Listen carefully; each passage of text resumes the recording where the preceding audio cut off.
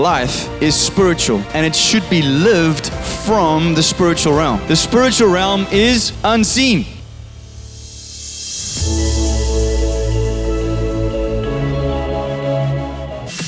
Hello and welcome to the LoveKey Church podcast, where we share our church's message of the week. My name is Heinz, Winckler, and together with my wife, children, and our leadership team, we host LoveKey Church here in Somerset West, online and on this podcast. It is our mission to help you to encounter God, align with His purposes, reign in life, and help others to do the same. We trust that you will find this message empowering, encouraging, and inspiring. Please share it with your friends and family and write a review for us. And a huge thank you goes out to those who have already done so. May you be thoroughly blessed as you listen to this message. Thank you, Jesus. Hallelujah. God is good all the time. You are well trained, thank God. It's a beautiful thing to be in the presence of God. It's precious, it's holy, it's amazing. And what a privilege and an honor to do that. Sure. How are you doing, church? Everyone good? I'm so glad you're here. So glad we get to be here. We have been busy journeying through the book of Corinthians, 2 Corinthians. And today we're coming to the 10th chapter. And I've been thinking, praying, prepping for this one for quite some time, because there's such an amazing truth that Paul shares with us here today. And I'm going to give you the title, and some of our team has already challenged my title because it's apparently challenging. But by the time you hear the end of this message, I believe it will make sense. So the title is Waging War, Wielding Weapons Unseen. And how you can think of this to make it a little bit easier is to say, I am waging war, wielding weapons that are unseen. How many believe that? That we have these weapons, amen? Oh, that's cool. Then we don't have to do the sermon because you got it. All right. Well, we've been seeing from 1 Corinthians, 2 Corinthians that Paul has been dealing with this church that he planted, and it hasn't been easy. Now, as a young church planter myself, I can associate a little bit with Paul and the things that he is challenged by. And the more I talk to other pastors and church planters, the more I hear that, it's par for the course, that things happen and that people can be difficult and cause problems. And the one told me a story about a family that they had in their church. And I thought this was actually quite a good summary of what some of us can go through. So he said they have this family in the church called the Tate family. And it was really tough and challenging because they had old man Dick Tate who told everyone what to do. They had Uncle Rotate who kept on trying to change everything. They had his sister Agitate, who stirred up plenty of trouble with her husband Irritate. And whenever there's new project, Hesitate and his wife Vegetate wanted to wait around till next year. Then there's Aunt Imitate, who wants their church to be like every other church. Devastate always provides the voice of doom. And Potentate wants to be the big shot. And of course, there's the black sheep of the family, Amputate, who has completely cut himself off from the church. Every church has some form of the Tate family, and I think if we're all very honest with ourselves, we have maybe all been a bit of a Tate ourselves at some point. The Tates and us always tend to act from beliefs that we have that are linked to wounds, which open them up to lies from the enemy, which cause them to have preconceived ideas about God and church and cause them to have expectations from God and from church leaders and from members. And which, when these expectations weren't met, offense came in. And offense led to frustration, anger, insecurity, and fear. Another way of putting it is that the Tate family have strongholds in their minds. That they believe arguments and they hold on to ideas that are contrary to the knowledge of God, His ways, how leaders should be loved and honored, and how fellow church members should be loved and respected, and how the church should operate. This is what happens when the wrong strongholds, arguments, and ideas are here. And they come out. Amen? Would you agree? This happens. And we all can fall prey to that. And we all have to be wary that we don't fall into that trap. Amen? So, in 2 Corinthians 10, we now are going to read more about the troubles that Paul was facing with people in the church. There were other leaders in the church of Corinth that were slandering his name, that were doing damage to his reputation. And many church members allowed themselves to be influenced by these so-called leaders. Now, Paul challenges the approach of looking at things in the flesh. He says to them, you're looking at things with your real eyes. And you're only looking at the physical reality. And you're waging war, so to speak, in the physical. Taking on only what you see. And now he's trying to help the guys in Corinth, and by extension us, to make a shift from how we see things in this realm to making us look at things in a different way. And that is focusing on the spiritual reality. And so what I want to tell you today, and if there's anything you take away from today, is this truth. Life is spiritual. Life is spiritual. And it should be lived from the spiritual realm. The spiritual realm is unseen. Did you know that? You cannot perceive it with your physical eyes. That's why it is unseen by these eyes. Now, to deal with the unseen, we need to have faith. Why do I say that? Well, let me take you back to the end of Hebrews 10 and the beginning of the well-known Hebrews 11, 1, 2, and 3. So Hebrews 10 from verse 32 in the NIV, it says, remember those earlier days after you had received the light, which, what's that? Salvation. You remember those days you received salvation? When you endured a great conflict full of suffering. Sure. In other words, you were going through a tough time because of what you believed. Sometimes you were publicly exposed to insult and persecution. At other times you stood side by side with those who were so treated. You suffered along with those in prison and joyfully accepted the confiscation of your property. Joyfully accepted the confiscation of your own property. How many of you get excited when people take your stuff? Because of what you believe. They're like, I'm going to take that. Because you knew. What did they know?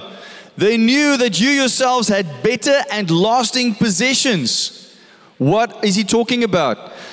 Unseen possessions that they had by faith. Amen? So, now he says, so do not throw away your confidence. It will be richly rewarded.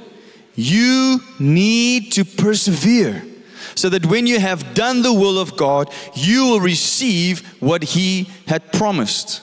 This is another if-then statement. God promised something, but it is linked to us enduring until the end to receive the promise. For, now he's quoting Old Testament, in just a little while, He who is coming will come and will not delay. And, but my righteous one will live by faith. Everyone says, righteous ones live by faith. And I take no pleasure in the one who shrinks back. Ooh, shrinks back from what? Living by faith. I take no pleasure in the one who shrinks back. But we do not belong to those who shrink back. Look at what is the consequence of shrinking back. They shrink back and are destroyed. But we belong, so he says we don't belong to those who shrink back and are destroyed, but we, in other words, but we belong to those who have faith and are saved. And then it goes straight into Hebrews 11:1. Now faith, this faith that I'm talking about, that gives you the ability to see the unseen, is the substance of things hoped for, the evidence of things not seen. For by it, by what? By faith, the elders, those who came before us, obtained a good testimony. By faith, we understand that the worlds were framed by the word of God. So that, listen to this, I hope you're awake. The things which are seen were not made of things which are visible. The things which are seen were not made of things that are visible. Seen things were made by unseen things. And you need faith to believe that. You need faith to understand that. Are you with me? Now, repeat after me. Life is spiritual. The spiritual is unseen. We live by faith and not by sight. Faith gives us substance. Faith gives us evidence for the things unseen. Are you with me? You don't have to repeat that. Okay. But you did very well. It's a good class. In other words, so if we know this, life is spiritual, and faith gives us the substance and evidence we need. So to operate in the unseen realm, we need unseen weapons. Amen? All right. So now, after that very short introduction, we're going to dive into 2 Corinthians 10. All right? Are you with me? Who's excited about reading the Word of God? Who knows that the Word of God is inspired by the Holy Spirit, and what we're about to read is from the mouth of God? All right.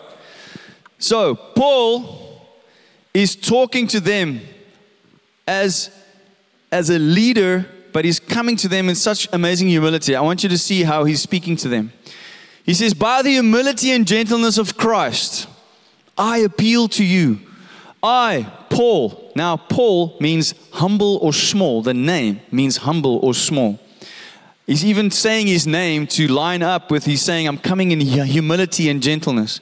Who am timid when face to face with you, but bold toward you when away. He's doing that in parentheses because this is what is said of him by these people who've been talking negatively about him. He says, I beg you that when I come, I may not have to be as bold as I expect to be towards some people who think that we live by the standards of the world.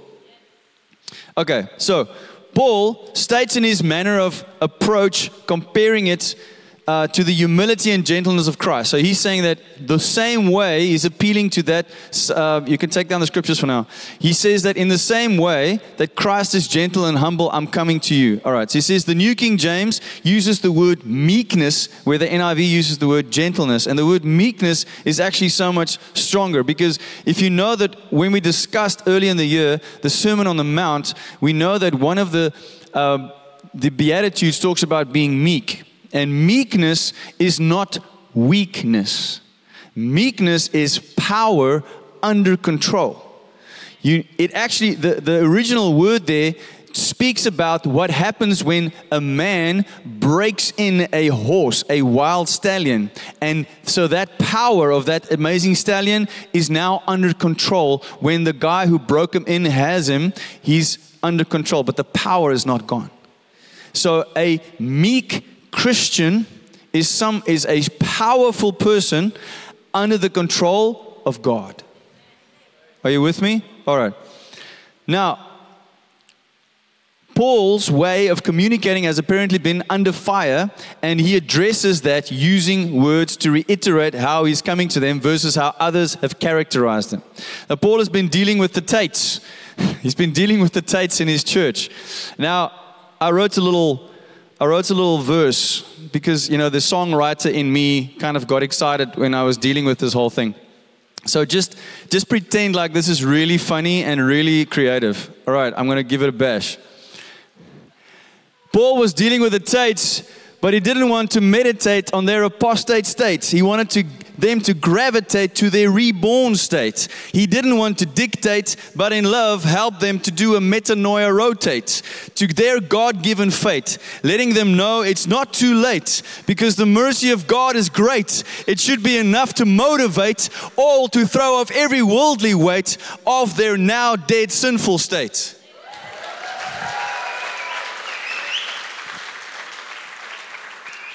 Thank you. I really appreciate that. But did you follow that? So Paul loves them so much, he has been taking a beating, and people have been slandering him and killing his reputation, and he's coming to them and say, hey, I know that, they say this and they say that and they say this, but I want you to know I'm coming to you with a humble heart. And you need to realize that what these people are doing is they are only looking at us, him and his team, from the outside, on outward appearances. Then he kicks into the most powerful part of what we're going to read today. So we pick up in verse 3. He just told them, these people are looking at this the wrong way. And then he goes into verse 3. For though we live in the world, we do not wage war as the world does. The weapons we fight with are not the weapons of the world. On the contrary, they have divine power to demolish strongholds.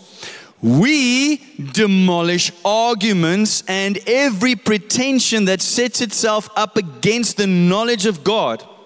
And we take captive every thought to make it obedient to Christ. And we will be ready to punish every act of disobedience once your obedience is complete. I'm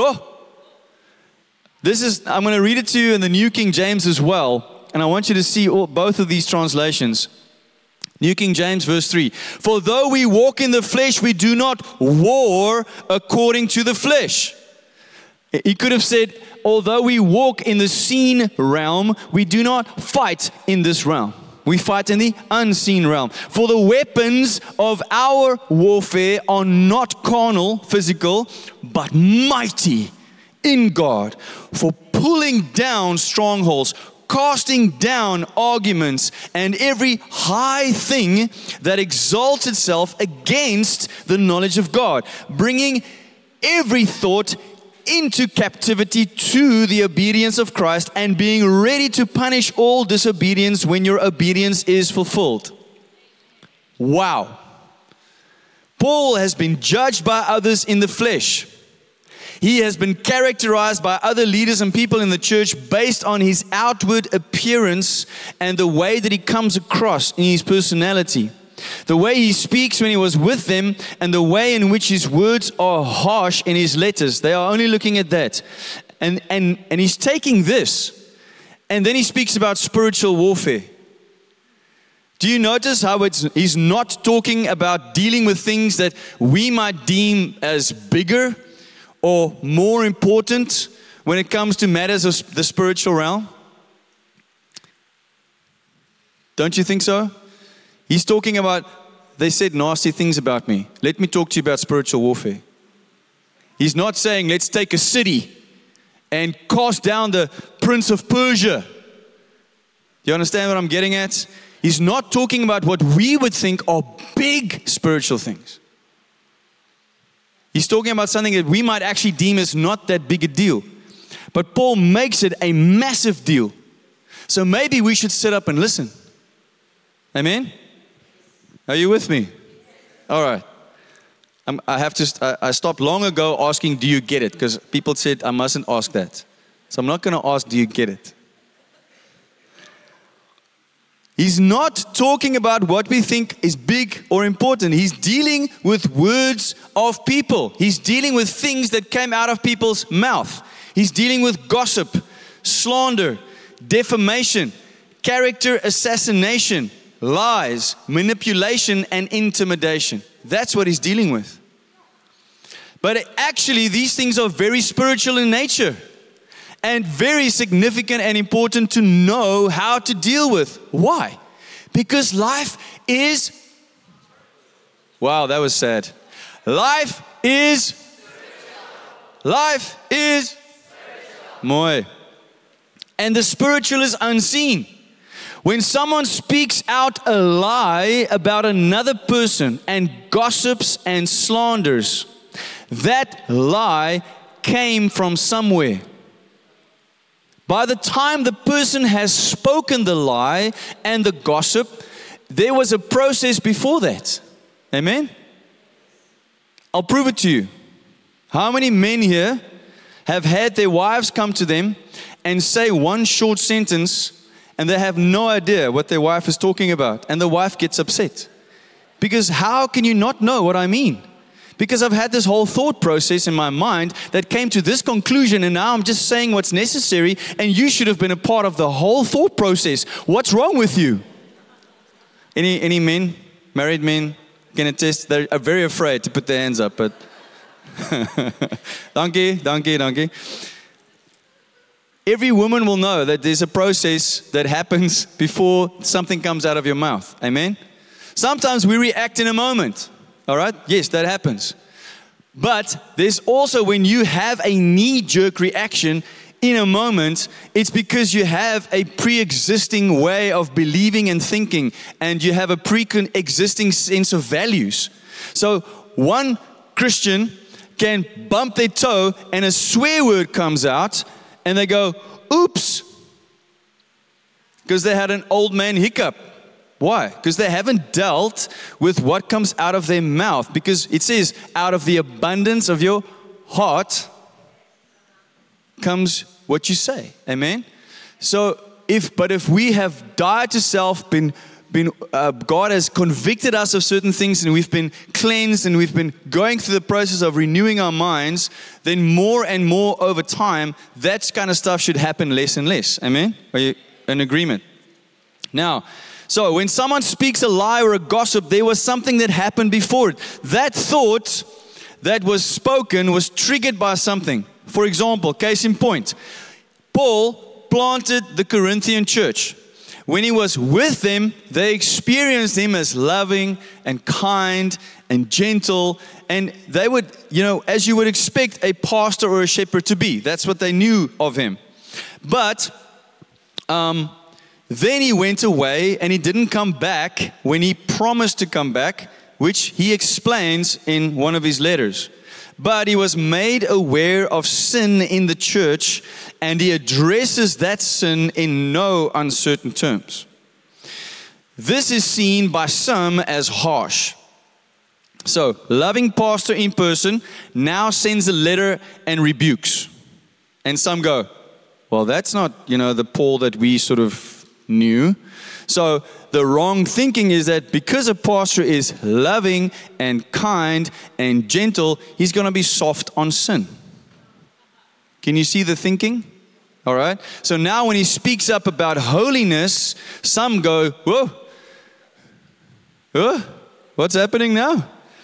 So this is seen as harsh, and why would his call on them to live holy and sort a sinner out cause them to feel harsh? Because they weren't taking holiness as seriously as Paul was. Or they perhaps have gone slack in that area. Because with Paul now gone, how many of you know that when you were in school and the teacher was in class, you were more well-behaved than when the teacher left the class? Some of you might still be doing that at your job. When the boss is there and when the boss is not there. Oh, integrity. Yeah. This may have happened. With Paul gone, wat sê hulle? As die kat weg is die muis baas. With Paul gone, maybe they got slack. But like a naughty child, they now that Paul has taken them to task, they feel caught out. And now they retaliate. Instead of humbling themselves and submitting to God and God's given authority in Paul, they get offended. And that offense now rises up and it manifests as lies that come out against Paul out of a place of insecurity. The emotion that was probably behind it was also a form of jealousy, as the ones who spoke badly of Paul are also seen as leaders. So if a leader feels insecure because another leader is more important than or being followed by more, that insecurity is like it comes into form of jealousy. And then when the moment comes, they speak the lies. They speak the negative things. Because later Paul refers to these same people as people who commend themselves. People who say how amazing they are. And he gets a little bit sarcastic actually when he talks about them. Well, that's the way I read it because it's fun. Now, in the same way that it happened in Paul's life, this is how it can happen in our lives as well. When you trace a curse spoken by someone, a lie spoken by someone, or an insult, if you trace that word that was spoken back to where it came from, you will get to that person's original thought that triggered it, and you'll find the source. And the source is unseen. How many of you know that you can't see someone's thoughts?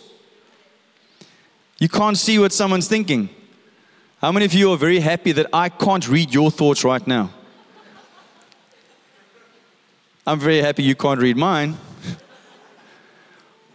Imagine that.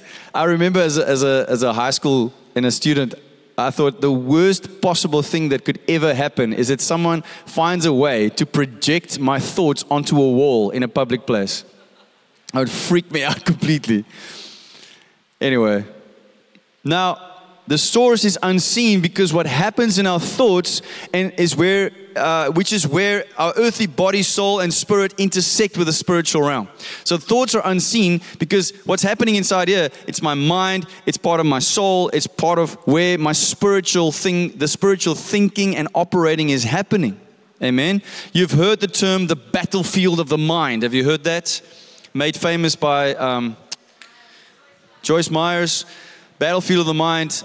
When we started the Sons of God group, we read a book called Winning the War in Your Mind by Craig Rochelle, which is really a powerful, helpful book. And he talks about the same thing, that the battle is happening up here. And thoughts are coming. And some people think they should say every thought that comes into their minds. Have you met people with no filters? So children come with no filters. They don't have... We teach them to have filters, right? No, you can't say that oom is vet in front of him. No, filter. Okay? And so we learn over time. And some filters are actually very unhealthy, but we put up some filters. There's certain things we don't say. And then later in life, how many of you have grandparents that are over like 80 or 90 and they've lost their filters again? They just say exactly what they want. They don't care, you know. But so your filters also protect you from others knowing what's really going on in your mind. Amen? All right. So we know from Romans 12 that we change, we grow, and mature as Christians by the renewing of our minds. And that statement from Paul in Romans 12 starts with him saying this is a spiritual thing.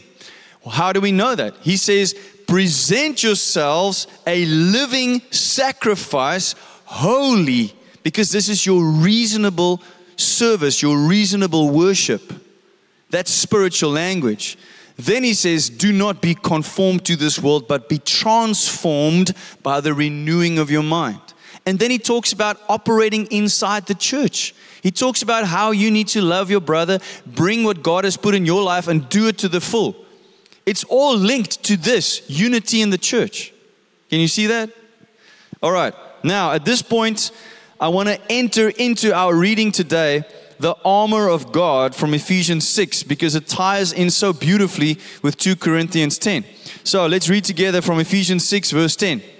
It says, finally, my brethren, be strong in the Lord and in the power of His might. Put on the whole armor of God, that you may be able to stand against the wiles of the devil. For we do not wrestle against flesh and blood. But what do we wrestle against? Against principalities, powers, against the rulers of the darkness of this age, against spiritual hosts of wickedness in the heavenly places, which we know from a few weeks back is the second heaven. Therefore, take up, because this battle is raging, therefore, take up the half of the armor of God. Oh, no, wait. The whole armor of God, that you may be able to withstand in the evil day, and having done all to stand. Stand, therefore, having girded your waist with truth. Everyone says truth. Having put on the breastplate of righteousness. Everyone say righteousness. And having shod your feet with the preparation of the gospel. Everyone say gospel. Above all, taking the shield of faith. Everyone says, with which we will be able to quench all the fiery darts of the wicked one, and take up the helmet of salvation and the sword of the Spirit, which is the word of God. Praying sometimes. Oh, no, wait. Praying half of the day. No, wait. Praying for 5 minutes when I wake up. No, wait. Praying for 5 minutes before I go to sleep. No, wait. Praying always. With all prayer and supplication. Where do I pray? In the Spirit.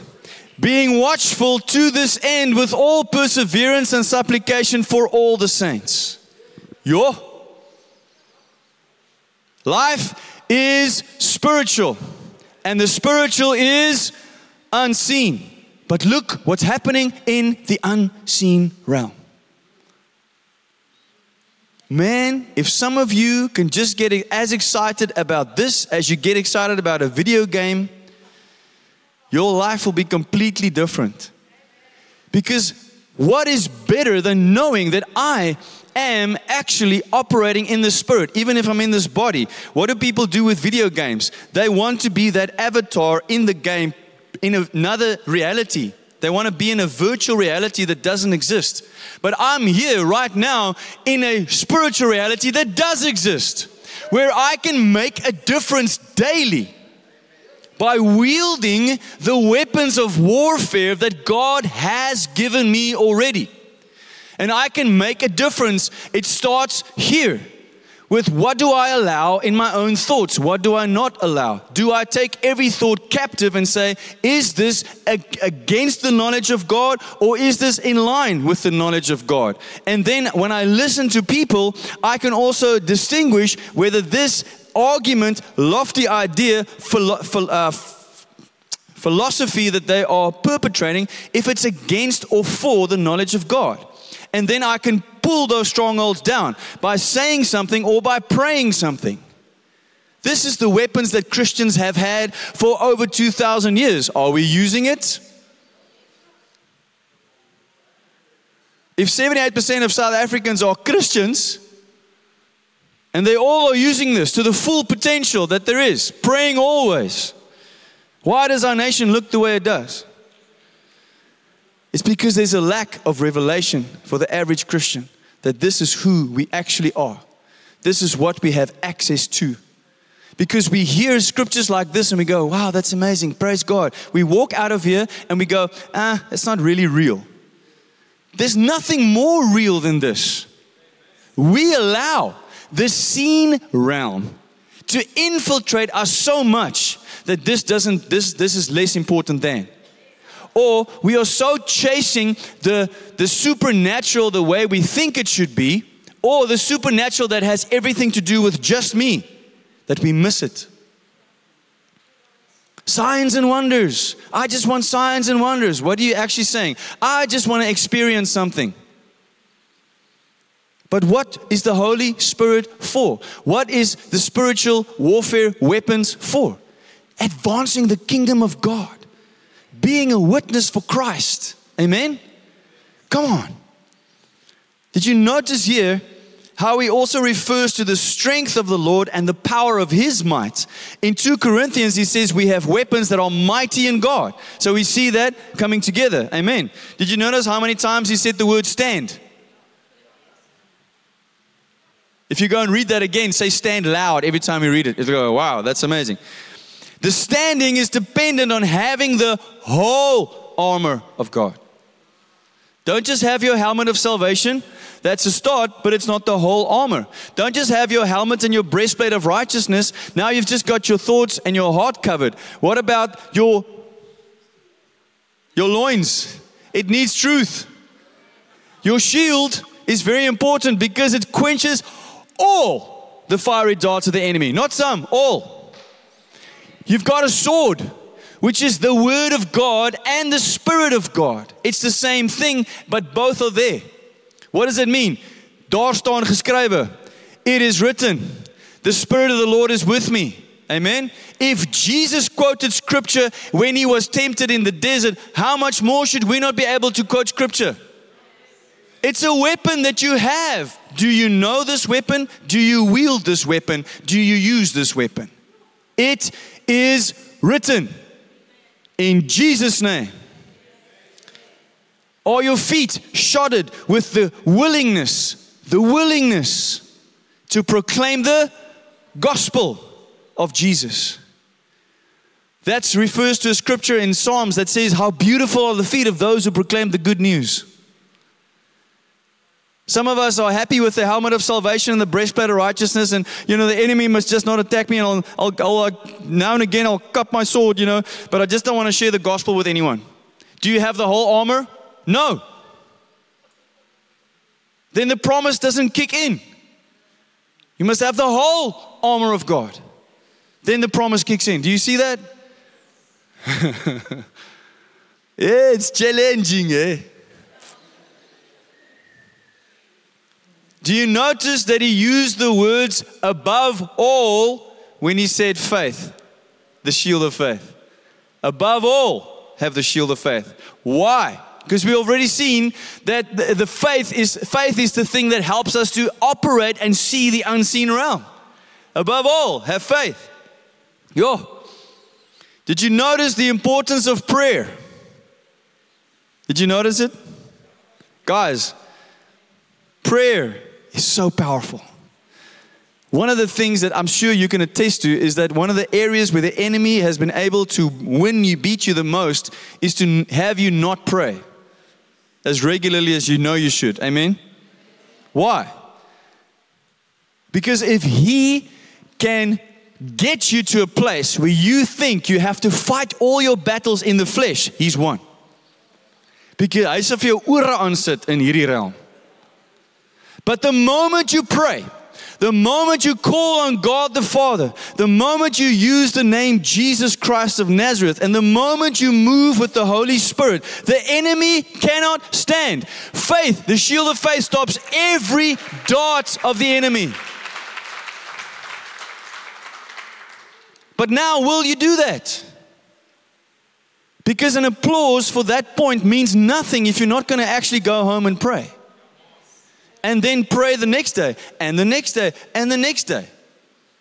A big part of our victory lies in consistency. We get tired. It's because you're trying too hard in the flesh. Your flesh will get tired. It's because you have maybe forgotten for a moment that you are supernatural. The Holy Spirit lives inside of you. When you are born again, you host the Holy Ghost. Amen? So you have access to the supernatural. You have access to the unseen, which is a strength that your body might feel weak, but your spirit is revived and can keep praying. I don't care if you lie down because you're tired. Keep praying. While you're lying there, pray. Quote scriptures. If you can't do nothing else, and you should do this anyway regularly, but if you feel like, man, I don't know, the Bible says the murmurings that the Spirit does through you is also important. So you can be there like just praying in your tongue. And just see that God moves in your life. Amen? Because He says, pray where? He said it. Pray where? In the Spirit. Praying always in the Spirit. Yes, in your prayer room. But in the unseen of your prayer room, you are praying in the Spirit. Because that's where it happens, in the Spirit. Can you see how this all ties together so beautifully? Can you get excited about it, child of God? Come on. Yo. So we have unseen weapons and unseen armor. Thanks to 2 Corinthians 10 and Ephesians 6, we know that as born again, water baptized, Holy Spirit filled followers of Jesus, we have access to both weapons that are mighty in God and armor of God, both of which are unseen, linked to God, and God is the source of their power. So the source of the power that we have access to is pure, powerful, and perpetual. Are you impressed? Pure, powerful, perpetual. If you don't know what perpetual means, ongoing, always lasting, never running out. It's like the best battery in the world, in the Spirit. Okay, now let us get back to 2 Corinthians 10 and notice Paul's very next sentence. Now, I've thrown in a lot here in the middle, I know. But I want to take you back and just remind you, what did we say? Paul says that we have weapons that are not seen, that are not carnal, that are mighty in God for pulling down strongholds, arguments, lofty ideas against the knowledge of God and taking captive. Jy kan elke gedagte arresteer. Jy kan het doen. You take the thought captive, not God. You. Sometimes we go, Jesus, help me. He's like, I've helped you. I've given you the Holy Spirit. I've given you my word. Read my word and do what it says. Here, help me. Ek het. Jy moet ook iets doen. That's maybe a little bit more me. But I'm tired of seeing Christians being victims. We're not victims. Hello? Our King has already won. We're just waiting for that final battle. All right? But in the meantime, we can take ground for His kingdom. And if we're not doing it, it's not His fault. It's our lack of revelation and lack of obedience. Can you see that? So now he said to them, our weapons, he says, these guys are looking at me in the flesh. But I don't operate in the flesh. I operate in the Spirit. These are my weapons. And now he says in verse 7, we're going to pick it up in verse 7. Now I'm going to read a long part. It's the rest of the chapter. Stay with me. You are judging by appearances. You are judging by appearances. If anyone is confident that they belong to Christ, they should consider again that we belong to Christ just as much as they do. Some of these people were saying that we are of Christ and we are of Paul and we are of Apollos. So he was kind of telling them, hey, if you're of Christ, I'm of Christ. We're all from the same body. So even if I boast somewhat freely about the authority the Lord gave us for building you up rather than tearing you down, I will not be ashamed of it. I do not want to seem to be trying to frighten you with my letters. For some say, his letters are weighty and forceful, but in person he's unimpressive and his speaking amounts to nothing. Such people should realize that what we are in our letters when we are absent, we will be in our actions when we are present. He's setting them straight. Can you see that? When we do not dare to classify or compare ourselves with some who commend themselves. When they measure themselves by themselves and compare themselves with themselves, they are not wise. We, however, will not boast beyond proper limits, but will confine our boasting to the sphere of service God Himself has assigned to us, a sphere that also includes you. you've been assigned to us. We are not going too far in our boasting, as would be the case if we had not come to you. For we did not get as far as you with the gospel of Christ. Neither do we go beyond our limits by boasting of work done by others. Ons brag nie oor ander mense se werk nie. Our hope is that as your faith continues to grow, our sphere of activity among you will greatly expand, so that we can preach the gospel in the regions beyond you. Beautiful. For we do not want to boast about work already done in someone else's territory, but let the one who boasts, boast in the Lord. For if it is not the one who commends himself who is approved, but the one whom the Lord commends. He, in a way, is doing spiritual warfare in this letter. Calling out the strongholds, the arguments, the ideas, setting them aside and giving the truth. Can you see that? All right. So, he says, so I just finished the whole chapter. It's a long piece and it starts with the words, you are judging by appearances. What is he actually saying when he say that? He says that you are taking your cue from the seen realm and letting it influence your thinking, which influences your actions and your words. You follow that? He's saying you're judging by appearances. So you are taking your cue from what you see, and that influences what you do, and it influences what you say. And then he goes into the explanation of how they were wrongly judged and misunderstood, and it's all the context of spiritual warfare. All of this he's speaking about in the context of spiritual warfare. I know, it's like, isn't spiritual warfare supposed to be more juicy, more ethereal, and harder to understand? The context is actually good news. It's actually great news because Paul is helping to understand, the church to understand that life is spiritual. He's helping us to understand we have weapons mighty in God that gives us the authority to do some amazing things, like pulling down strongholds, arguments, lofty ideas against the knowledge of God. And we can make every thought that comes into our minds and in other people's minds, we can take those things captive under the authority of Christ Jesus. And none of you are impressed by it. This is huge. I want you to get a spiritual picture of yourself in a spiritual space, which is your mind. And when thoughts come in, you have this way of just looking at it and going, is this for or against God's knowledge? And if it's not, you go, I'm pulling it down and taking it captive under the authority of Christ Jesus. And that is a practical spiritual thing you can do. When I was first discipled by someone who understood this, they told me in the beginning, you do it out loud. You do it out loud. When a thought of lust or a thought of greed or a thought of lying or something comes into your mind, you say, no.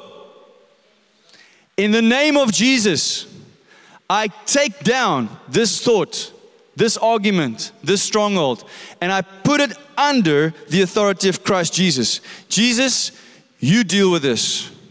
Amen. If it comes back, you do it again. If it comes back, you do it again. And you will start noticing that it moves away completely and it doesn't return. But then now you know how to spot it.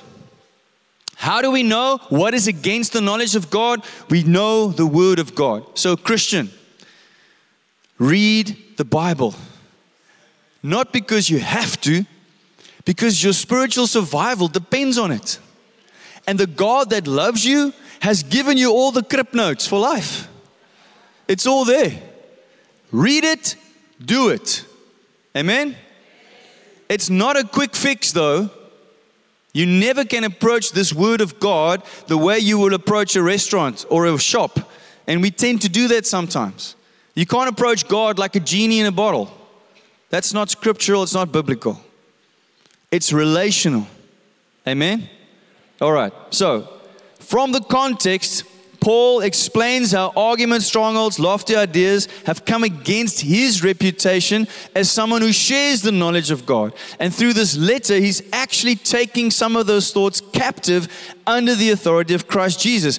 He is, in effect, dismantling the strongholds in his readers' minds so that they can be free from wrong thinking and come back into alignment with the knowledge of God. That is the contextual truth that we read. Do you understand?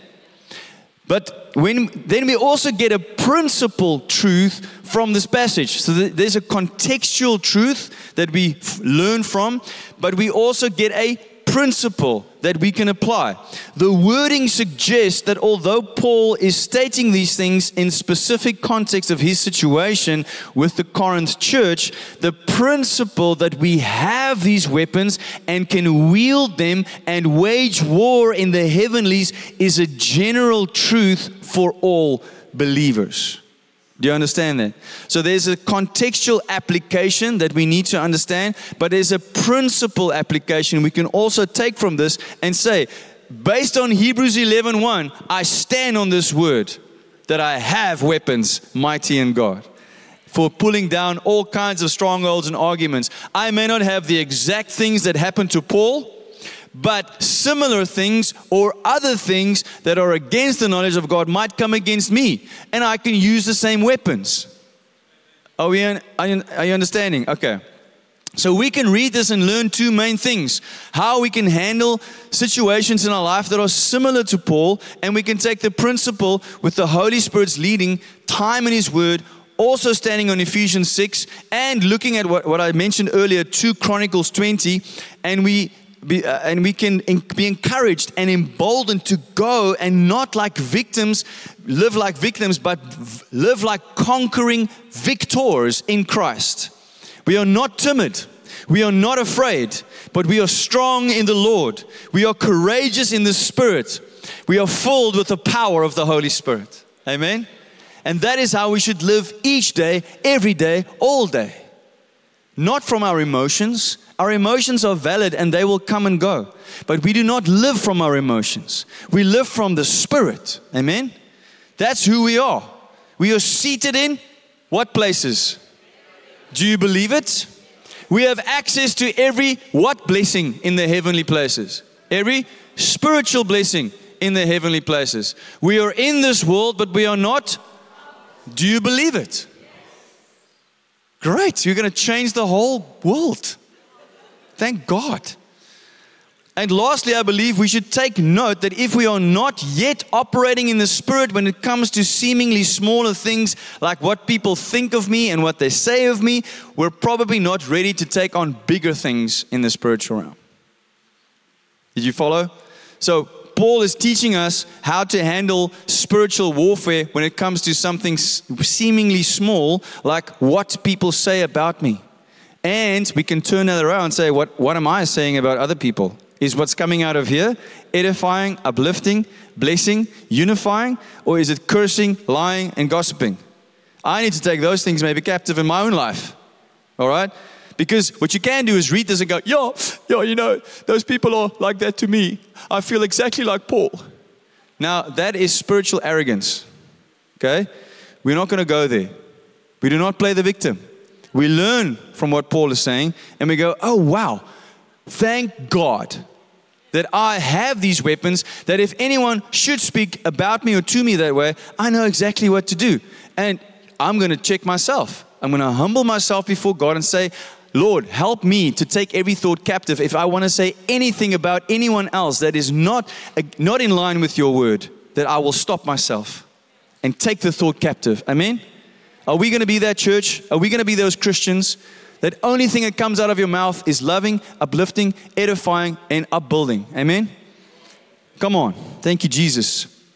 Now, I want to do 2 examples as we close of where these principles of the fact that life is spiritual also operate. I'm going to take an Old Testament example and a New Testament example. Are you still with me, church? Are we good? All right. So I want to take David from the Old Testament. In the story of David, we learn that God does not judge on outward appearance. When Samuel came to anoint the next king of Israel, he thought it's the oldest son of the 7 because he was big and handsome and strong. And then the dad, Jesse, didn't even consider David that much. They had to specially call him out of the field. All right? And then God says to Samuel, I do not look at outward appearance, but unto the heart. And right through the story of David, we see what? He was a man after God's own heart. Why? Because even though he messed up badly, he never wavered in his belief in God. And when he did realize he was wrong, he repented immediately. Well, now, while he was shepherding his sheep, he learned who God was and who he was in God. He practically saw that when one is aligned in the Spirit with God and understand that life is spiritual first, that position translates into the practical when it matters. Because he knew who God was, because he knew who he was, when a lion and a bear attacked his sheep, he could kill them. As a boy, he was somewhere between 14 and 17, guys, when he killed a bear and a lion. Would that take something supernatural? Yes. Would that just come up in your brain? No, it comes from time with God, understanding who my God is. So when he eventually came to the scene where the uncircumcised Philistine Goliath was shouting insults at God's nation and they were cowering, he could see what the situation was in the spirit. He didn't look at Goliath's size. He didn't look at the size of the Philistine army. He looked at the size of his God, and then he looked at the size of Goliath and he smiled. That is why you could easily pull down the stronghold of Goliath's arguments, ideas that he was hurling against Israel. He was insulting them. He was speaking lies over them. And what were they doing on the other side? Thousands upon thousands of grown Israeli men were afraid. Why? Because they didn't take the words that Goliath spoke captive. They believed it. And their belief in the lie led to their action of inaction. Are you following? How many times have we not done that? Put yourself in the story. How many of you have fallen prey to a spirit of intimidation and fear? Say, I'm going to believe this. I'm challenged by that in this week. I'm going to go and proclaim and pray that SA stands with Israel. There are tens of thousands of people who hate that idea. In my flesh, I'm challenged. There's a part of me that goes like, maybe I shouldn't do this. But I know who my God is. And I know what His Word says about Israel. And in the same way that giant was hurling insults and negative things to the people of Israel, that hasn't changed. Do you know where the word Palestine comes from? It comes from the word Philistine. It's the same spirit. Hurling accusations that are not true, completely baseless. What will we do? Will we take those things captive? Or will we just let it overwhelm us? And then, because of David's faith in God and knowing that he has already won in the Spirit, because he knows that he knows his God is the Lord of the hosts of heaven's armies, and he says that as well. He speaks it out loud in that scene. And that makes him what? Run to the battlefield. The Bible says he ran towards Goliath and killed him with one stone. Nothing in the physical made sense. Nothing. But in the spirit, in the unseen realm, everything made sense. Amen? New Testament example, the best example in the New Testament, Jesus Christ Himself. According to the prophecy of the Messiah in Isaiah 53, Jesus would be a man of sorrows, not appealing to look at. The Jews were expecting a conquering hero in the physical who will ride in on horseback with an impressive army and overthrow the Roman government. Jesus disappointed them on every level. Humble beginnings, humble life, nothing flashy about it. When people looked at the outward appearance of Jesus, they were not impressed.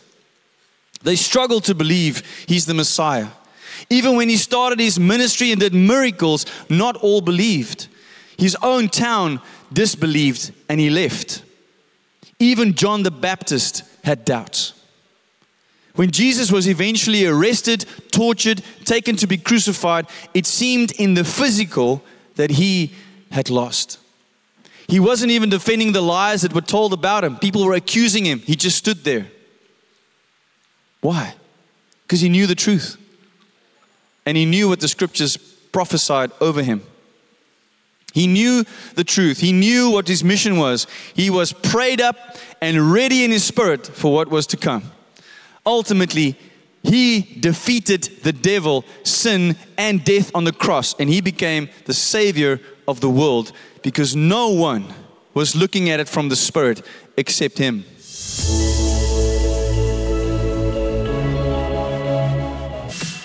Thank you so much for listening to the LoveKey Church podcast, Message of the Week.